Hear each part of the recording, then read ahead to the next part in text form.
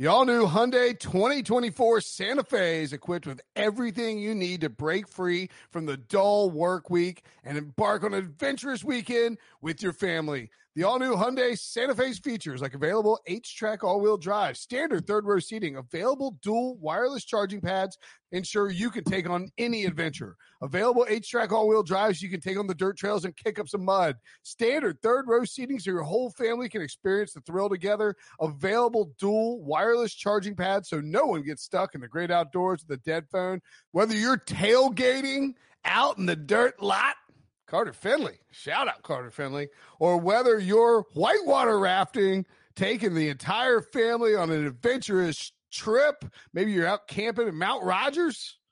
I used to go as a kid. Wish my parents had a Hyundai Santa Fe. The Hyundai Santa Fe is perfect for your family outing. Learn more about the all-new Hyundai Santa Fe at HyundaiUSA.com. Call 562-314-4603 for complete details.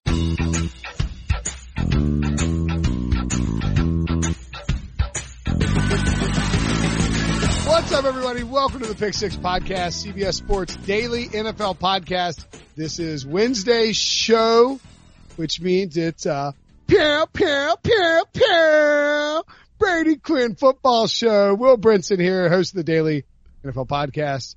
Brady with us in Fort Lauderdale. Ryan Wilson, of course. Happy 2020, man. I'm not sure how long you can actually say that or use that. Like, is there a statute of limitations on that? Like, when should you stop saying Happy New Year to people?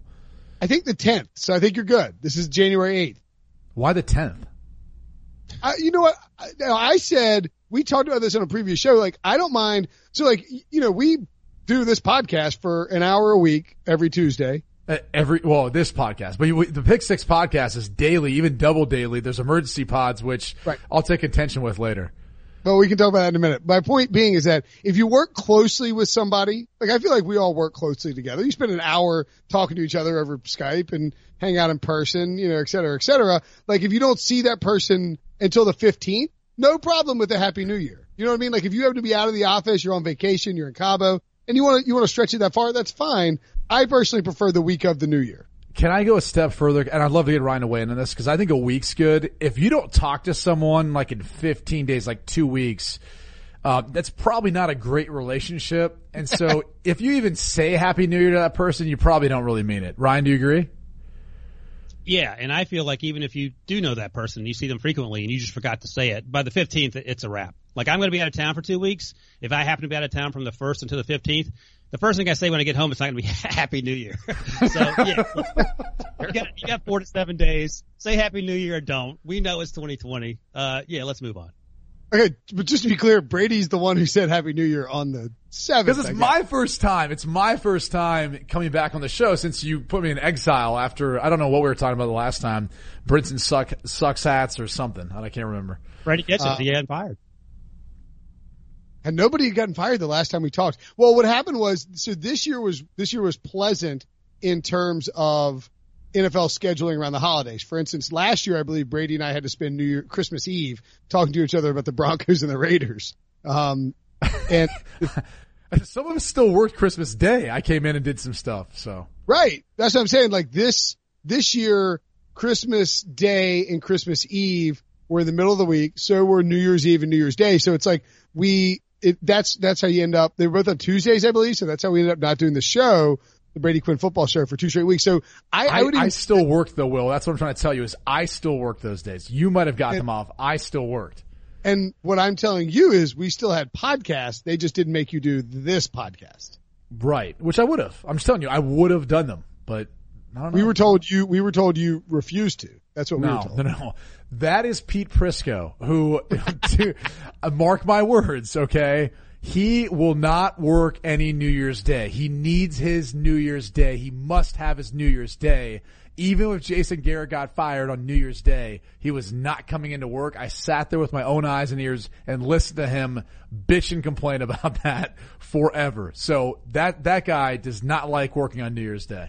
See, you'd think it would be New Year's Day, but it's not really New Year's Day because he didn't work we were recording this on Tuesday, January 7th. 2 coaches got hired on January 7th. He didn't work January 7th either. He kept texting producers and people. He's like, I'm at the eye doctor. Is something wrong with my eye? I'm working too hard. My eye hurts. He worked today.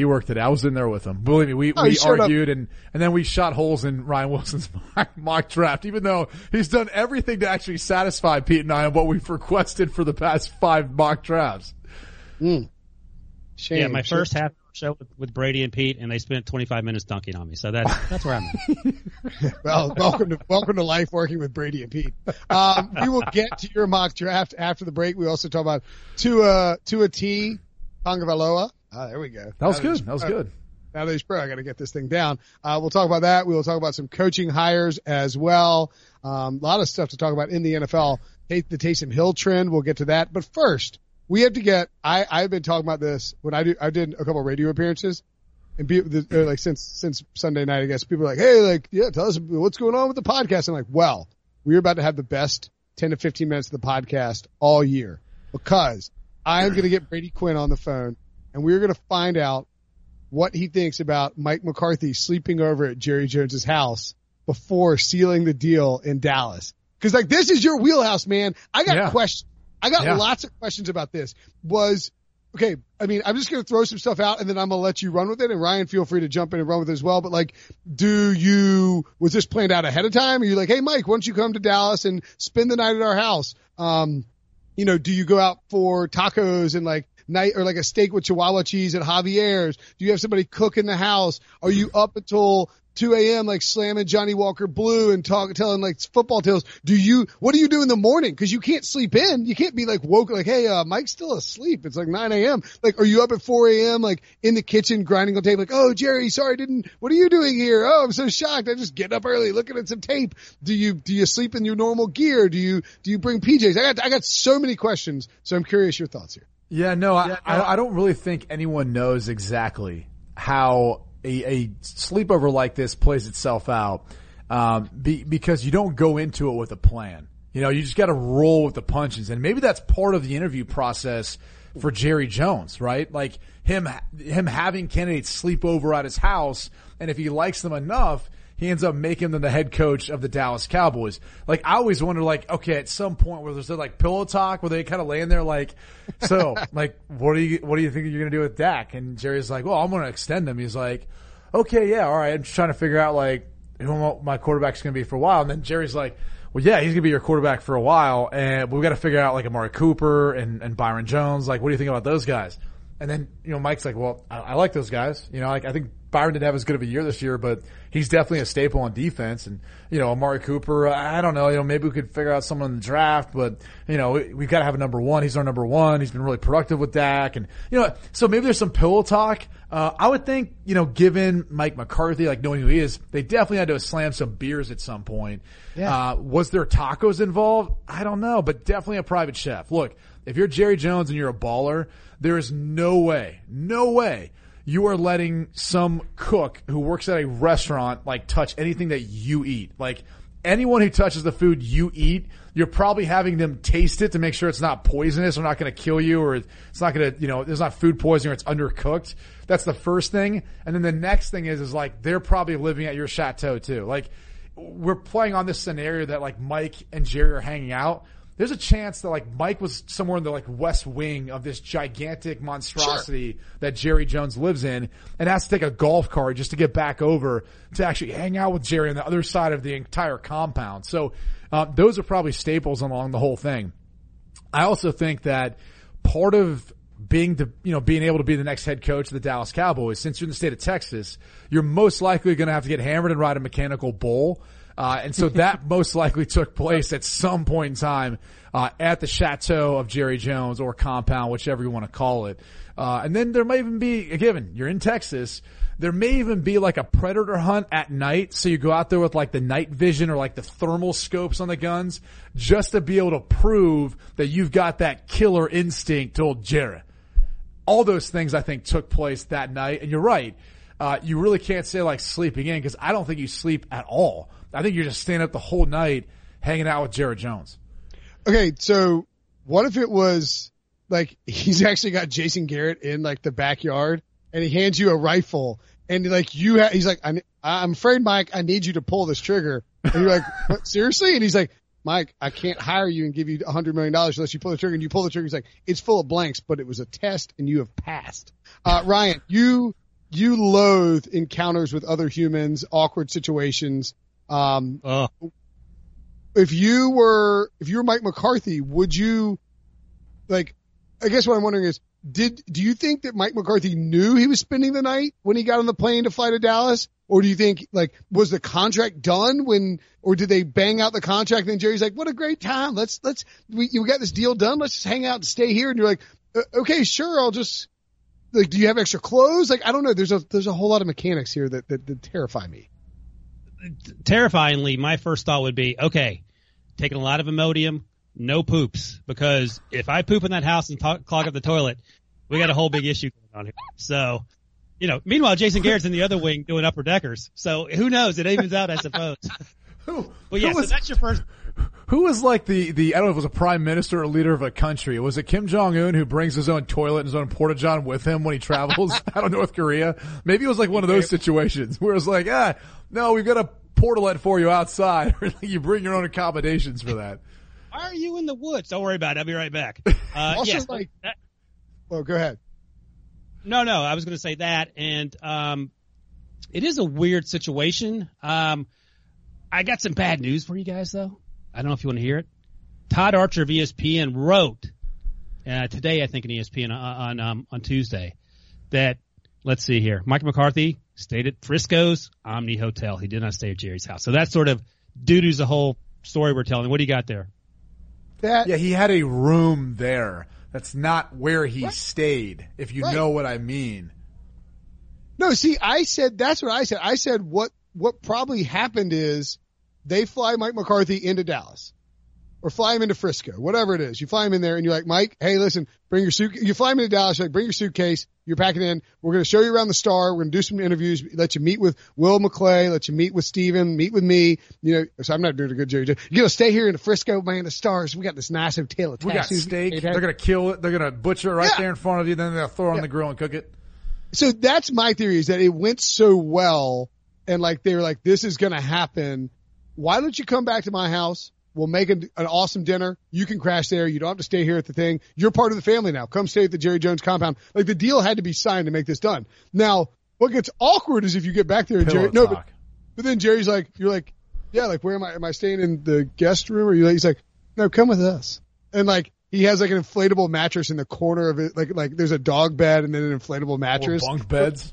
Or bunk beds for you, but like in his bedroom. It's like you have to sleep at the foot of his bed on an inflatable mattress. That's where it gets really awkward. So Todd Archer did write, before anybody noticed, his interview had lasted well past midnight, which could lead one to believe that he ain't driving to the hotel at 1 a.m. to go sleep in the bed, although Archer actually says that. And the way you guys are describing this, and this is going to sound, I have a penchant of leaning towards like dark. It sounds like the movie Get Out, where like, all right, come to our fantastic house. You'll have a fun time. Don't worry about it. Oh, don't worry about that trap door. Don't worry how this ends. Down there in the trap door, of course, is Jason Garrett trying to escape. But I think Chan Gailey and Jason Garrett, like nobody's seen Parcells in years. What about Campo? Where's Campo? He's actually at USC right now. Oh yeah. Chan Gailey's in Miami too, so it's not okay. Well, where's Jason Garrett? Let's move on. Nobody's seen Jason Garrett. We'll talk a little bit about that. So Matt Rule hired by the Panthers. Hi, Carolina Panthers. Yeah, how do you feel about that? I like it. We were going to ask what to do with the Browns and the trend of these hires, but I am curious what you think about Matt Rule, because you have done a lot of Big 12 games, right? Yeah, ironically, I've never done one with Matt Rule. Now, I've obviously come to know him in passing and just some different things where we've run into each other. Studied a lot of his film from opponents who had played him that I was preparing for. Look, he's a great coach, a great leader of men. He develops young men, and you could see that at Temple. You could see that at Baylor. The difficulty is in the NFL is, to some degree, you're kind of required to do that, but really it's more about scheme. It's more about, how you find edges within the talent that you have, because most teams have a lot of talent, whether they're household names or not in the NFL. One thing that stood out to me, though, especially when you watched it at Baylor this past year, was they were a very sound football team. And this wasn't a team that necessarily could recruit either at Baylor or even at Temple with the likes of some of the top, teams within that conference. And so they had to play sound football. It couldn't be penalized much. They couldn't turn the football over. They had to play very, very tough, stingy defense, and they did all of those things. So I think his experience with that and giving his past NFL coaching experience, he understands what it takes, and I think he can make that happen at every level. Just it's going to take time, and I think that's what you see that David Tepper did. He gave him a 7-year, $62.5 million contract, up to $70 million with incentives for what I've seen recently. Okay. So in other words, and this is a perfectly fair take on it, and I think this is what everybody should have a take on. It's like, you like the hire. He fits the bill for what the Panthers need, but you don't actually know if it's going to work out, because you know what? We never know if coaches are going to work out. There's never a guarantee a coach is going to work out. No, I mean, wouldn't you think Nick Saban would have worked out? I mean, I would have thought that. I would have thought when he went to the Dolphins, things would have went right. Obviously they didn't. A lot of things went wrong. So there's a lot of times you kind of look at a situation and think, well, this is going to work. This is going to make sense. And it just doesn't work out the way you anticipate. I think Josh McDaniels is always a, top candidate because people look at his offense and say, wow, he could call plays. He can find production. He gets the most wherever he goes. But for whatever reason, it didn't work, during his time there at Denver. And, he's been selective with what he wants to do next because I think he realizes you only get a couple shots at it in the NFL. After the second time, you're very, very lucky or fortunate if you get a third. So, I think it's tough to be able to predict because there's so many variables. I mean, look at if you're a head coach in Cleveland, which they don't have their head coach, but whatever Jimmy and Dee Haslam are selling you right now, a year later, they could be telling you something else. I mean, we saw that in 2013. We saw that last year with Freddie Kitchens. And so a lot of things can change. A lot of things can impact, your ability to be able to actually win football games and be successful. Brady, let me ask you this, sort of talking about all the coaches. I like Matt Rule from the outside looking in, and actually on paper, I like Joe Judge from the outside looking in, knowing nothing about him. And here's why. I feel like they have the ability to be CEOs, and I think we've seen in recent years, maybe even longer than that you need to be more of a CEO than an X's and O's guru as an offensive or defensive coordinator in order to have success as a head coach. How do you feel about that? Is it more important to be able to manage people and delegate that authority to your assistants, or do you have to be Andy Reid and know every single thing that's going on offensively, for example, in order for your team to be successful?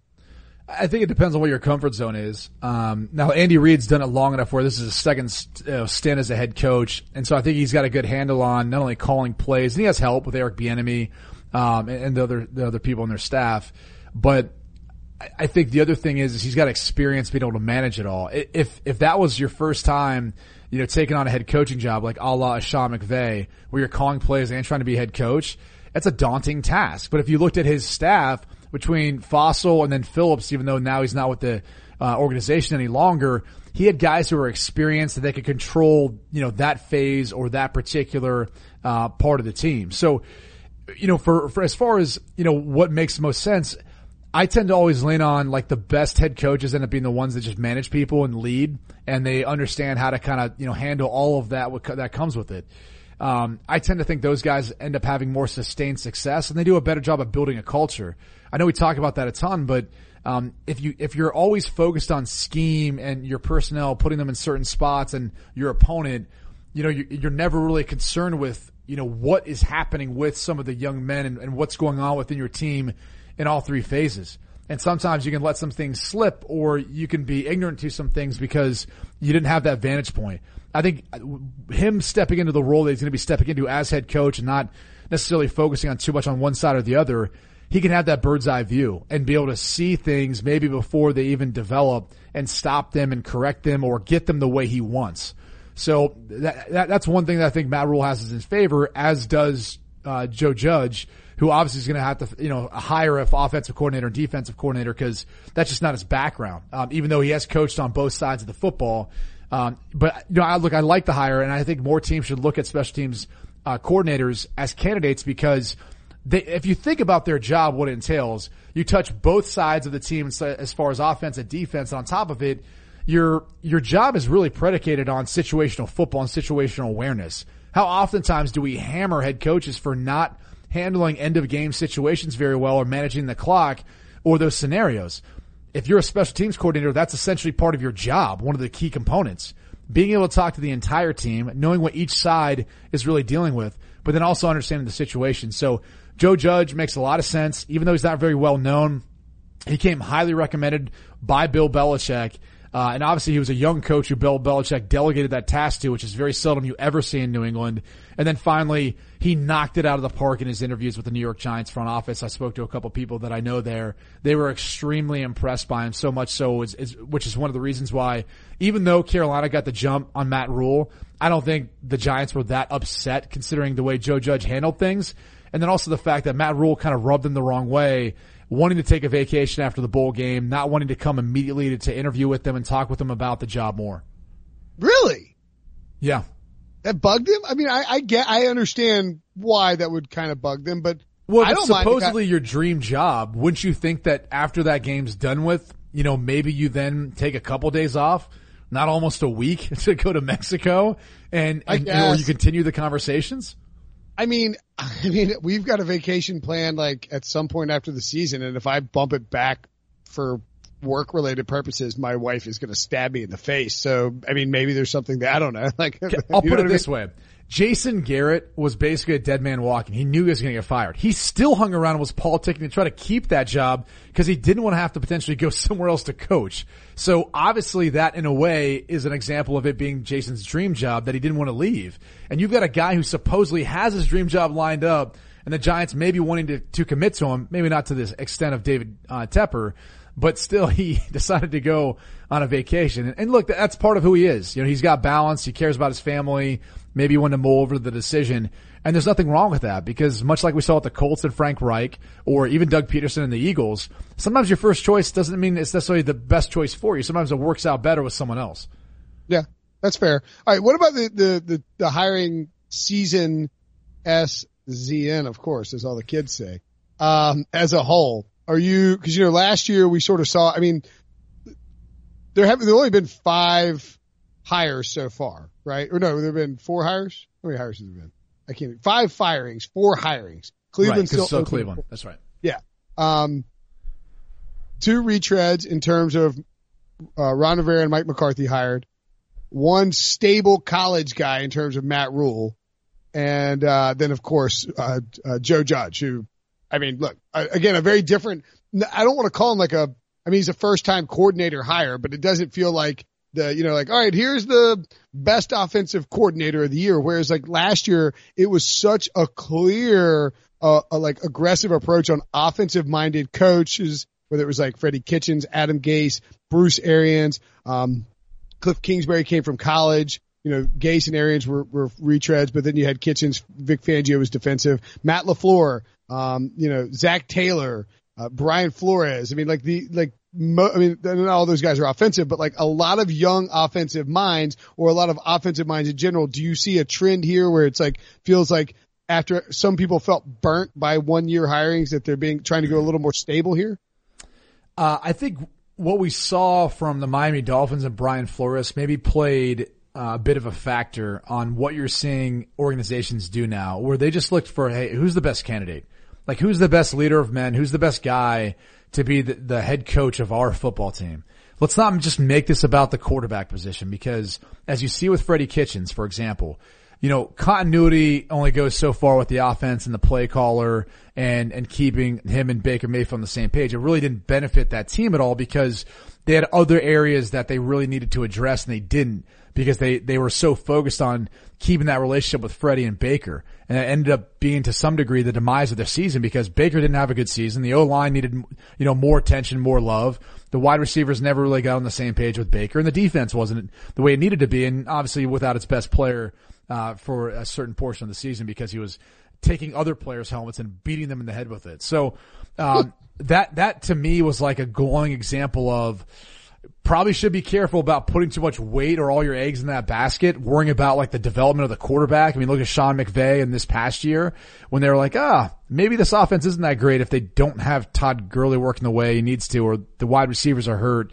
Then all of a sudden Jared Goff's not playing that well. Like maybe it's about more than just this position.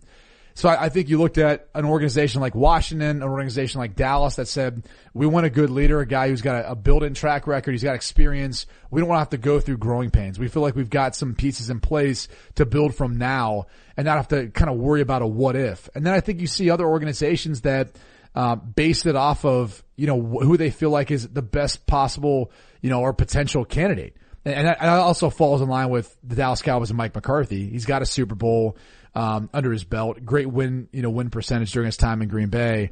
And now that we've gotten like a look at, by the way, Aaron Rodgers with Matt LaFleur's offense, I just keep going back to this. Like, you look at the best 5-year span in Rodgers' career, it's obviously with Mike McCarthy there. And so we can make whatever we want of, them not winning more, but I think that's to move more with the team. And you might want to put more pressure on Ted Thompson for not doing more in free agency to supplement that team as opposed to purely sticking with the draft, and maybe handcuffing them at times, as far as playing a factor in them not winning more. But my point is this.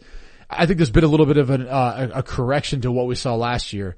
And now teams are looking for who they feel like is the right guy and not just the right guy for a certain position.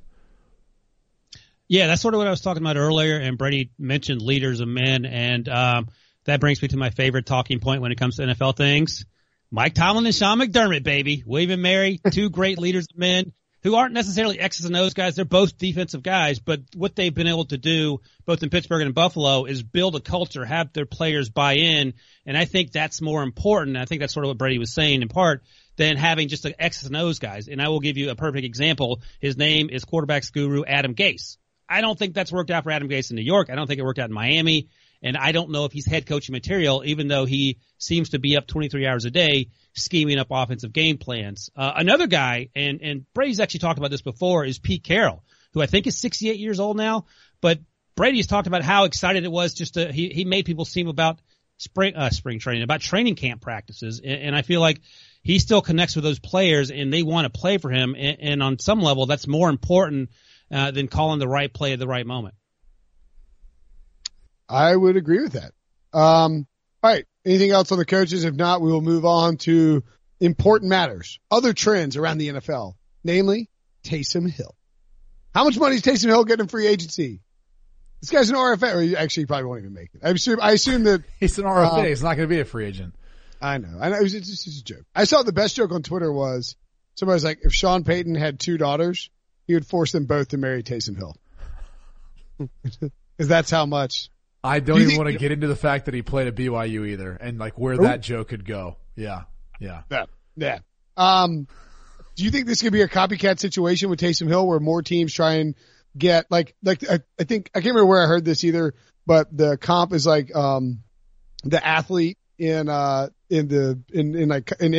the video game, where like you recruit somebody who's like an ATH. Like you're not a quarterback, you're not a wide receiver, you're an athlete, and you can do that in college. You don't ever see it. You didn't ever see it in the pros, but now there's a chance that it's a copycat league, right? This could happen, maybe.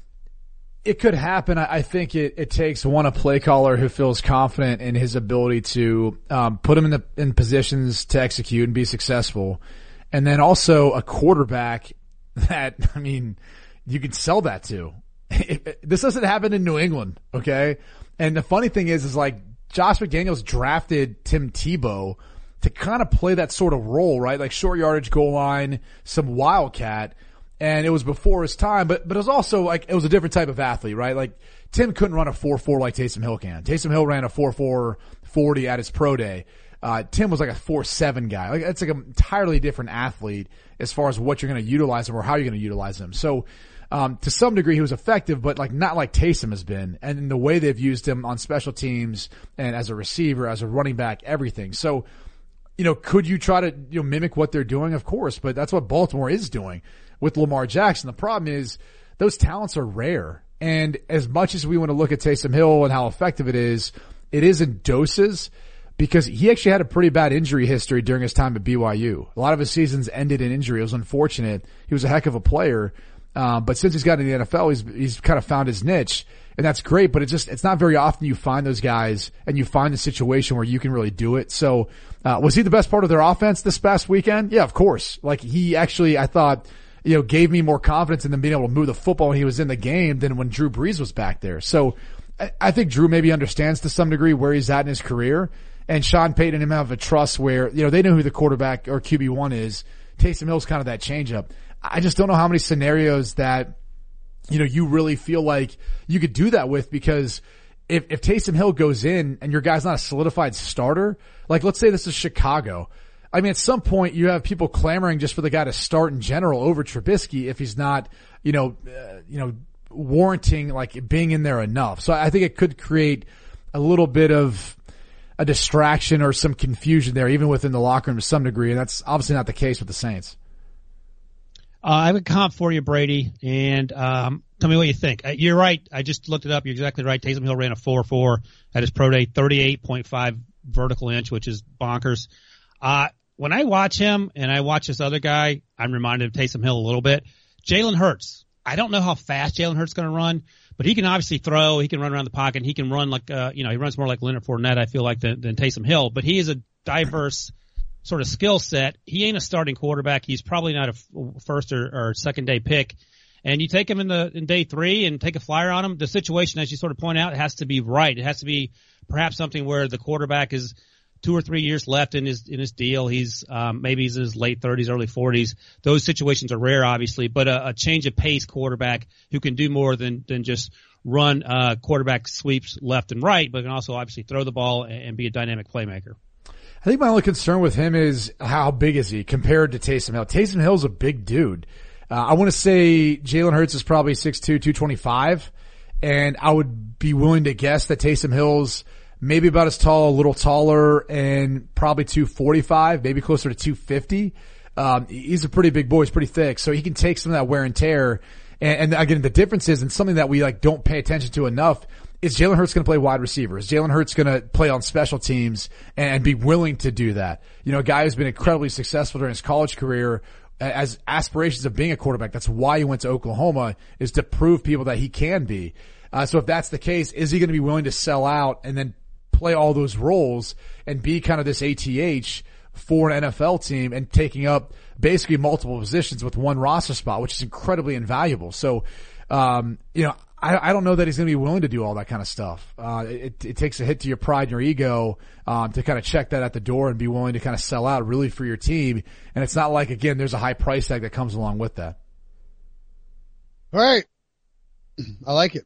Great draft discussion. You know what we're going to have after the break? More great draft discussion. Tua Tagovailoa. He's gone. He gone. He out. I like saying his name correctly. It makes me feel a great sense of pride in my work. And Ryan Wilson has a mock draft. We will talk to that. We'll talk about that as well. Coming up after the break. The perfect combination of versatile athleisure and training apparel has arrived. Thanks to the visionary minds of New Balance, Clutch Athletics, and Rich Paul, the designs reflect the heart of the athlete and the spirit of the community. With rising defensive stars Will Anderson and Chase Young on the roster, Clutch Athletics brings the best innovative gear to all athletes, giving them style and performance on and off the field. Learn more and purchase Clutch Athletics at NewBalance.com. This episode is brought to you by Progressive Insurance. Whether you love true crime or comedy, celebrity interviews or news, you call the shots on what's in your podcast queue. And guess what? Now you can call them on your auto insurance too with the Name Your Price tool from Progressive. It works just the way it sounds. You tell Progressive how much you want to pay for car insurance, and they'll show you coverage options that fit your budget. Get your quote today at Progressive.com to join the over 28 million drivers who trust Progressive. Progressive Casualty Insurance Company and Affiliates. Price and coverage match limited by state law. All right, welcome back. Brady Quinn Football Show. I don't know why I did that for the break. I liked it though. Tua Tagovailoa. Every time I feel good about myself. It's unbelievable. I can't wait to, Ryan, can you spell Tua's last name right now? Tagovaiva. Is that right? I think it's right. There you go. Judges? Yeah, look at that. All right. I missed the last one. Sorry, Ryan. It's a good job. That was close. It was close. So Tua declared. I saw, I think it was Peter Burns of ESPN who, and I like Peter, he's a good dude, but he works for the SEC network. So he's inherently just very, very deeply biased with the SEC. And I mean, Come on, you can read the tweets like it's paid by the SEC network, whatever. He was pointing out that Tua could have made the smart financial decision to return to school. That would have been insane. Like, this is the move, Brady. This was the obvious move, right? Yeah, I think it was the obvious move. There's also the move where you could have just not gone back and played and just sat out and trained and rehabbed and then gone into the 2021 draft. Like, I honestly feel like his film was good enough over the course of his career that he really didn't even need to go back to Alabama to prove, or I guess if the reason why you're going back to Alabama was to prove that you can make it through a season healthy, it's not like you're going to get rid of your injury history before that. You're only going to put yourself more at risk. And it's not like you need the additional tape. Like, his tape is phenomenal. You know, he's arguably still looked at as maybe, you know, that 1B quarterback to Joe Burrow based on his tape this year. I actually think you could make this statement and it'd be accurate. Tua Tagovailoa has been more consistently playing at a high level throughout his career at Bama in comparison to Joe Burrow. Like, your biggest question about Joe Burrow is what he did last year compared to this year. You know, you watched, Tua Tagovailoa this year, and I think some of the off games you saw from him, it was more of a product of the fact he's playing banged up. But, playing on a surgically repaired ankle sooner than he should have been because he's a warrior. He's awesome. But also, at times he dealt with a wrist injury in his career, had another ankle injury in his career, and obviously hurt the hip that ultimately ended his career at Alabama. But, he's got all the tools and intangibles, man. The quick release, the ability to throw at every single level, the type of football you need to. He anticipates extremely well, and he works through his progressions and moves well within the pocket. So he really, to me, looks kind of similar to like throwing motion, a left-handed Phillip Rivers, but it's prettier because he's a lefty. But the way he moves within the pocket, more of a Russell Wilson in that sense, as far as his size and stature, is not quite as thick. So, Ryan's got him drafted at the number 5 spot to the Miami Dolphins. It makes a lot of sense in my mind. And what a season, by the way, to be able to not be the worst overall team and still get the prospect you're hoping for if he can heal and recover and be back to the Tua that we would expect. So, Brinson, I'll put this to you, and then Brady can obviously answer as well. Is there any conversation, if you're the Washington Redskins, where you're you would trade out of that pick? Yeah. Oh, hell yeah, I would. I think that this is shaping up to be a really, really fascinating draft to me because there is, I think Joe Burrow, things can change between the end of the regular season and January 6th and, April 23rd, which is, by the way, my wife's birthday. Be in Vegas. See you, honey. As you see, FanDuel has Joe Burrow, minus 1150. Those are enormous odds to go number 1. That is the equivalent of the Patriots. That's like the equivalent of Patriots preseason AFC East odds, before we found out that the Patriots are trash. So I think Burrow will be 1. And if I'm the Redskins, if I can get some kind of RG3 light type of package, the way they gave up to move out of that spot, so someone can come up and get Tua at number 2, I'm absolutely doing that. Same thing goes for the Lions, who I think at least will be in a discussion to potentially even take Tua at number 3. I love Matthew Stafford. I'm not dogging on Stafford. I think he played great last year before he got hurt. He has a huge contract, so maybe it's not a viable situation, but maybe you draft Tua and maybe you extend your livelihood as a coach if you're Matt Patricia, or a GM if you're Bob Quinn. Or maybe you trade out of that spot and try and pick up a bunch of picks. I think both those teams are well situated to trade out. And Brady, I don't know how you feel, but I absolutely think they should consider it if the package is good enough to move down. Yeah, no, it's all going to be about the package of picks. If it's warranted based on, the skill that they use for all that, and probably, getting a little bit more in return for the compensation of those picks. Yeah, I mean, it would depend. Again, I'd have to look at the scale and see, which most teams work off the same scale now. So that's why we see a lot more trades in the draft as it is. Sorry, can I follow up on that? Yeah, go ahead.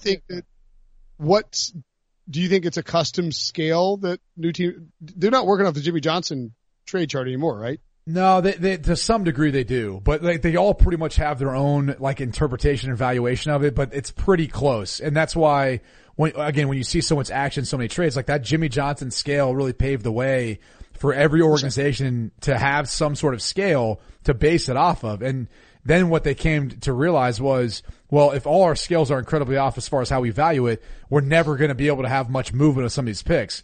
And I think a lot of, coaches had some discussions about it, and they've come to somewhat of a similar agreement to really it being probably closer than most people realize to Jimmy Johnson's scale in the first place. So, that's kind of how they view it now, but it's going to be about that compensation. Detroit's the interesting one. I'll say this about Patricia and Bob Quinn. Drafting a rookie quarterback is not going to help you save your job. We saw, for example, with Mitchell Trubisky going to Chicago. Fox then played him. They really kind of, allowed him to just inch his way in there slowly, with Dow Loggins as the OC that year, and it didn't save their job in the end anyway. And there's other examples of that as well. We kind of saw that with Steve Wilkes in Arizona last year with Josh Rosen. He still got fired. You could make some other cases too. So that's not a winning strategy. I think if you feel like Matt Stafford's back isn't going to be able to hold up, and you want to move on from their contract and all that, then it might make some sense. But otherwise, I think, you trade back if you can with someone. Maybe it is the Dolphins at 5, just so they ensure they get them at him at 3, because they have that draft capital to do so. Where, Ryan, I was going to throw out your response to that, but B, also, do you see other, what's the furthest you see, what's the floor for Tua right now? If you're doing your mock drafts, you try to have some construct of how far you would drop him. What's your floor, Ryan, for where you would drop him? I actually thought about that a lot because that's all I do. It's not in there. We don't know how healthy he's going to be, and we're not going to know. I don't think he can throw for another month and a half, 2 months maybe. And we saw him at the bowl game last week against Michigan. He still had one crutch limping around the sideline. So there is a long way to go. But if we assume that he's going to be healthy, let's say he's 75% in August and he's going to be 95, 99% a year from now, and he'll be ready to play in 2021, then yeah, I think if I'm the Dolphins, I take him at 5. But let's say there's some uncertainty. He could slip to 6, where your guy the Chargers pick. He could slip to 7, where your guys the Panthers pick. And I could see him potentially, and this is something that I'm interested in, let's say he gets to 10 or 12 or 15. What if old Billy Belichick at number 23 there starts making some moves? We know he's tight with Nick Saban. We know he likes to draft Alabama players and he hires Alabama coaches.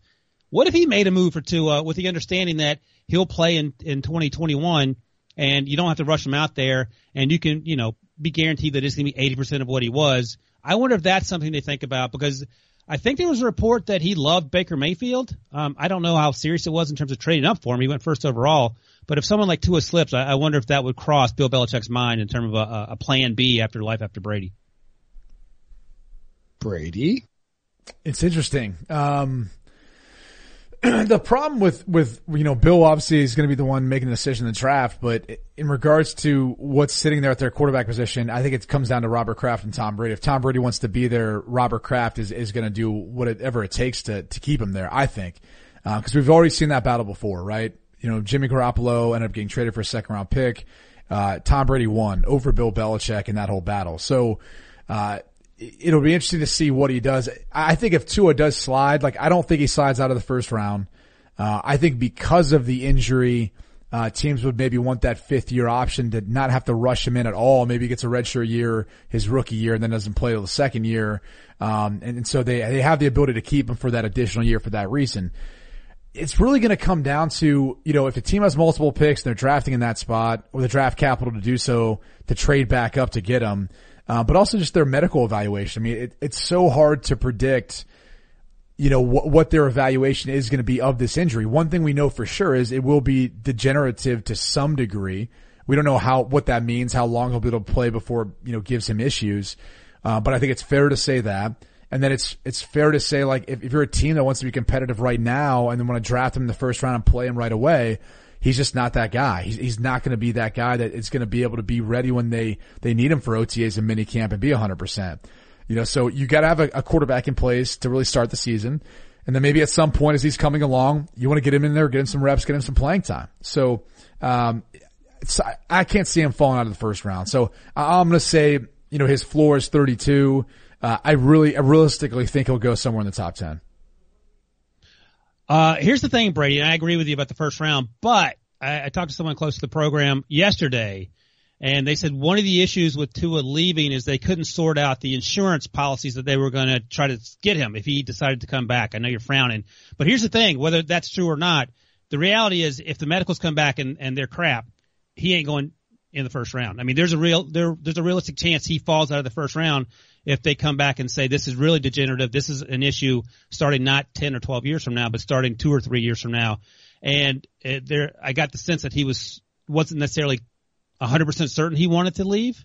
But obviously he sold that, and maybe he feels that way now. But I do wonder, because some of those Alabama players came back, and it was some surprising, some less so.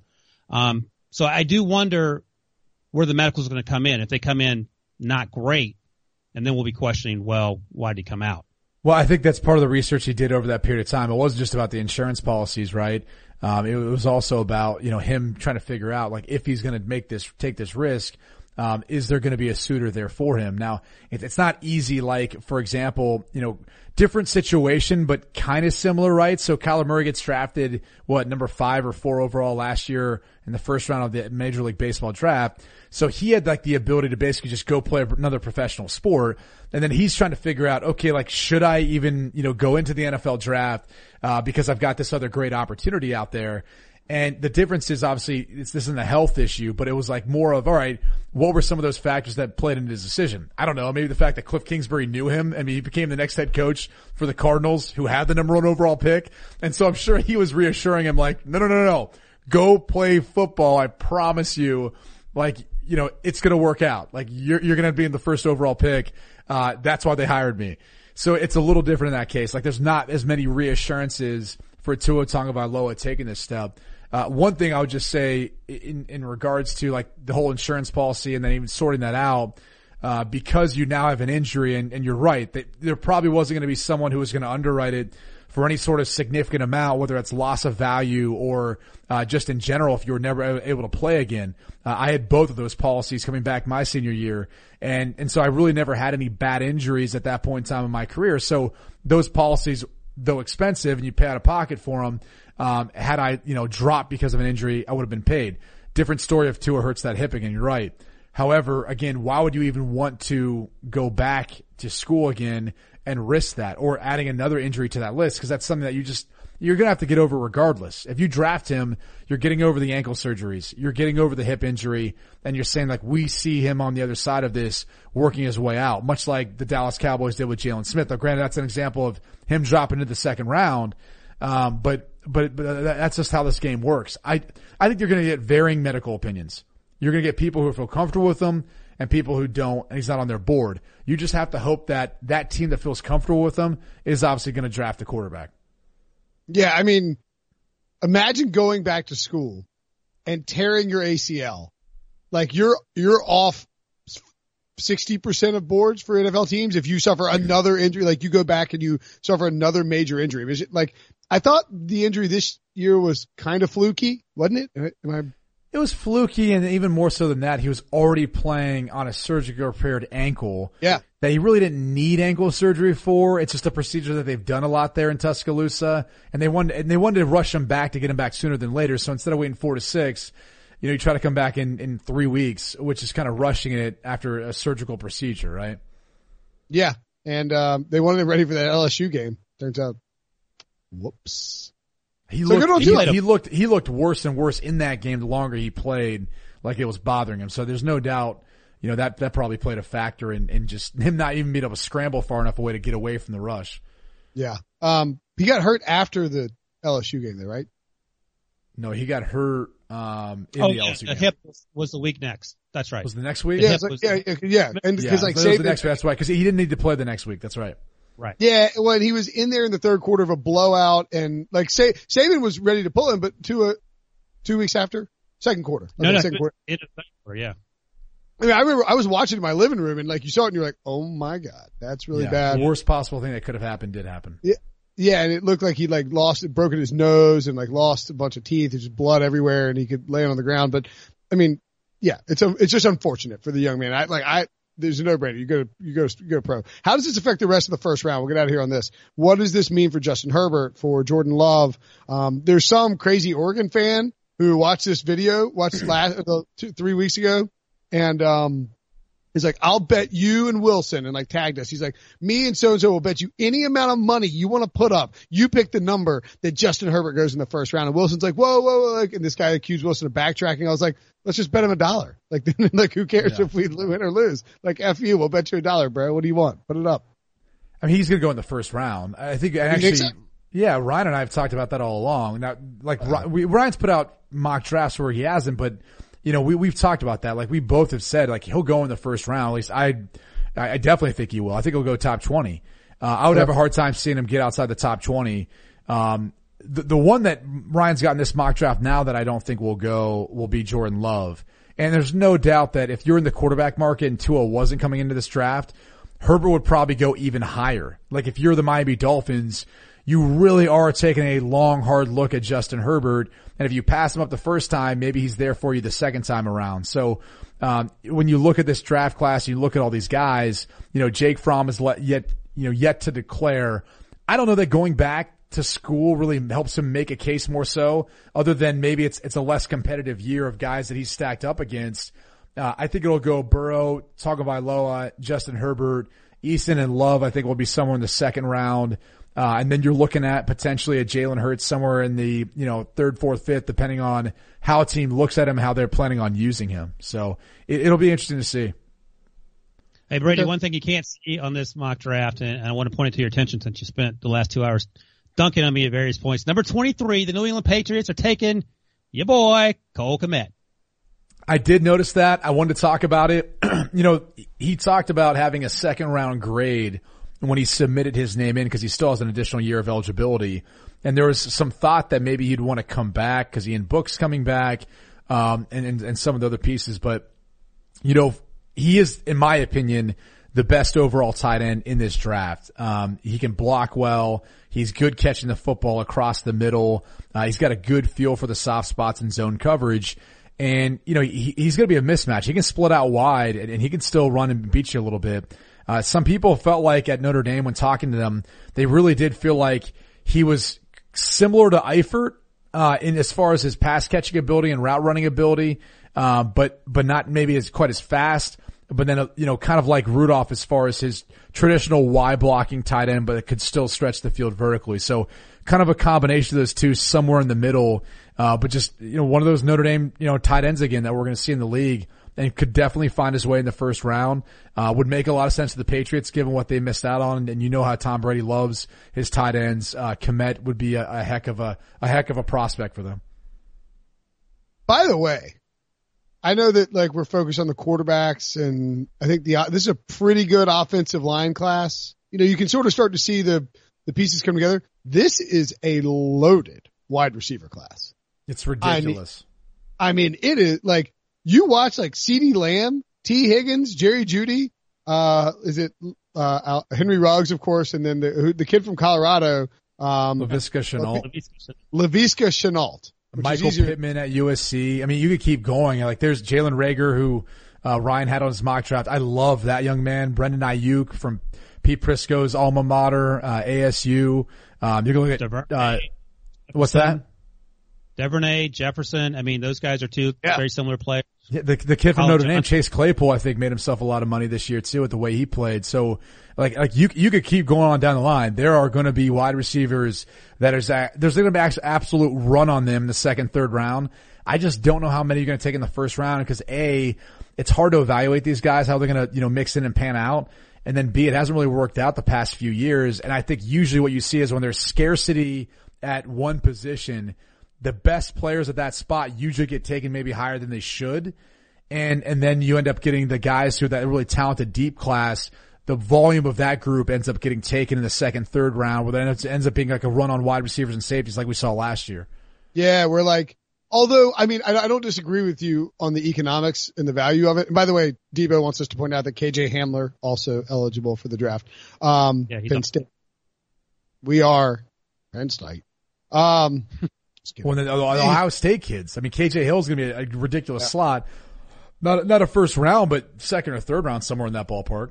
But I feel like, and this is harder to say with the hindsight of seeing how AJ Brown played, you know, how DK Metcalf played. But it does feel like the top end talent in this particular class is maybe a little bit more. It's not like AJ Green and Julio Jones or anything, but like Jerry Jeudy and T Higgins and CeeDee Lamb. I mean, like two of those guys could creep into the top 10 if needs arise, right? Yeah, I don't know how fast T. Higgins is. And one of the things is we're breaking down the national championship game and looking at, for example, what they do at Clemson compared to what they do at LSU.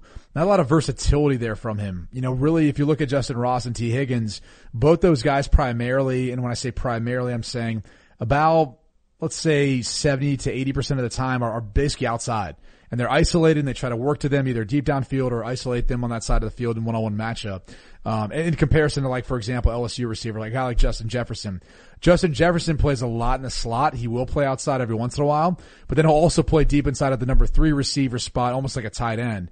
And so there's a little bit more versatility within what he can do and what he can run and what he's done so far. So, these guys are going to be so hard to differentiate between. It is going to come down to like their performance at the combine, like how fast they run, what their measurables are and all that, probably to help some of these organizations and these front offices make decisions between, guy A or guy B, just because it's such a talented, loaded class. But I think Ryan's got CeeDee Lamb taking the highest. Like, that's the guy to me that stood out all year. Like, yeah. I don't know if he'll be AJ Green or Julio Jones, because he's not quite as big, but man, watching his just start-stop ability, his overall explosiveness, the way they can move him around, he can run, and his hands and footwork, that young man's got it all. Yeah, I agree. You know what? The next time we do a BQFBS or whatever we call this thing, PCP, BQFBS, will be January 14th. So I would be remiss if I didn't ask you guys, how many points do you think Clemson will beat LSU by? Let's see, -6. Ooh, that would be right on the spread. The spread is LSU -6, over under 69. I'm taking the over on that, and then I'll go ahead and lay the points with LSU. Wow. Okay. I saw it at 5.5 today, by the way. It's bounced around from 5 to, it's never gotten up to 7. At 5.5, I feel comfortable taking LSU. If it gets higher than that, like if we start getting into the 7.5, definitely not. I don't even know if I feel comfortable with 6.5. Like I just, something tells me it's going to be somewhere around that. Like, I don't know. I think, well, we'll see. We'll see. Okay. I like LSU. I mean, is this the best team they've faced all year? Maybe, but I mean, they've dominated every single team they played. They play in the SEC. I feel like Joe Burrow is legit. And Pete and Brady were talking about this on the HQ show. What if Joe Burrow lays an egg? I don't think he could go out there and throw 10 interceptions. I don't think anyone would care, but I don't expect him to do that. I think he's going to have a really good game as he's always done. And I think they cover. Interesting stat real quick. If you just want to look at the two quarterbacks, right? So one thing Clemson does a decent amount of is bring pressure. Joe Burrow this year, and this is off the top of my head, he's thrown 19 touchdowns. I want to say to 1 or 2 interceptions, and he's completing 74% of his passes versus pressure. Just absolutely ridiculous. So if Brent Venables tries to bring pressure, Joe Burrow's going to know what to do with the football. And then on the flip side of that, Trevor Lawrence versus man-to-man, completing a little bit above 50% of his passes this year versus man-to-man. And then really if you go back to the Ohio State game, because they play as much man-to-man as anyone in the country, he was 3 for 11, took 2 sacks, only completed 27% of his passes. It's one of the reasons why you saw him running the football more. Who was the guy who got tossed? Shaun Wade. Yeah, coming back. But the reason why that's important is because LSU plays the third most. So Ohio State plays the second most man-to-man. LSU plays the third most in the country. Yeah, no, that's I've heard people say that and mention it, and that is certainly a concern. I do like the fact that Dabo Swinney and Trevor Lawrence had multiple weeks to prepare. I do like the fact that they're considered underdogs in this. I do think I think most people are going to pick LSU to win, right? They're the favorite. They're the favorite. Yeah. I mean, I'm sure Dabo's playing off that too. And all you other, Carolina, homers, there. I'm not a Clemson honk or anything. I will say that I know, Darren Ravel, he of Bengals jersey fame. reported on Tuesday, I think, that somebody put a $200,000 bet, $200,000 bet, or $100,000 and then $90,000. $100,000 on LSU minus 5.5 and $90,000 on LSU minus 6. So, by the way, you know the Bengals can already start negotiating with Joe Burrow on that first overall contract. I mean, basically once his eligibility is done, he can start doing that. Pete, by the way, is making a face at me through this window here at CBS Sports HQ. He's quite the character, this guy. Why don't you tell him to come in? Wave him in. I'm trying to get him to. Let's see if he comes. Yeah. He'll come in. Here. Film the podcast. Come on. I'm not getting on. Yeah, get on here. No. Come on, here. No, I'm not getting on. You're filming. Just say hey, Pete. Just say hey. Willie boy, quit making cracks about my 0-4 week, okay? I was awful. I admit it. I went 0-4 too. He went 0-4 too, he said. Oh, okay. I went 0-4 we haven't mentioned it once. We're both losers. Well, yeah. Well, you at least admit to it. Will doesn't ever admit to it. No, I'm a loser. I know. Wow. He's really hammering himself right now. Some dude, some guy tweeted us. Wait, hold on. Will, were you 0-4 versus the spread and straight up? Because that's what people. 1-3 against the spread, 0-4 straight up. 1-3 against the spread, 0-4. Yeah, he said you had a bad week too, but he was even worse. He lost it all. He lost everything. Every single bet he placed against the spread straight up, he lost them all.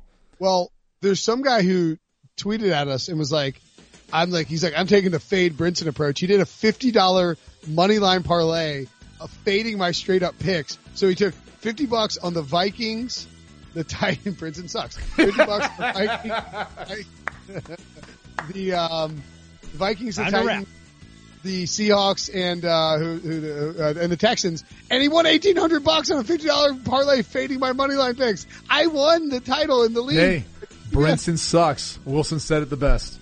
You heard it. I suck. Let's get out of here. My wife's going to say Brinson sucks. The same thing. Yeah, you know. See you guys next week. Okay, picture this. It's Friday afternoon when a thought hits you. I can waste another weekend doing the same old whatever, or I can conquer it. I can hop into my all-new Hyundai Santa Fe and hit the road. Any road. The steeper the better. Because my all-new Santa Fe is available with H-Track all-wheel drive, so I can hit the trail without a worry in the world. Heck, with 3 rows and best-in-class rear cargo space, I can pack the whole family in with all our gear. We've got available dual wireless charging for our phones, so we'll never lose touch with civilization, and we won't lose touch with the primordial power of Mother Earth. So which is it? Waste the weekend or do something a little more epic? And conquer it in the all-new Hyundai Santa Fe. Visit HyundaiUSA.com or call 562-314-4603 for more details. Hyundai, there's joy in every journey.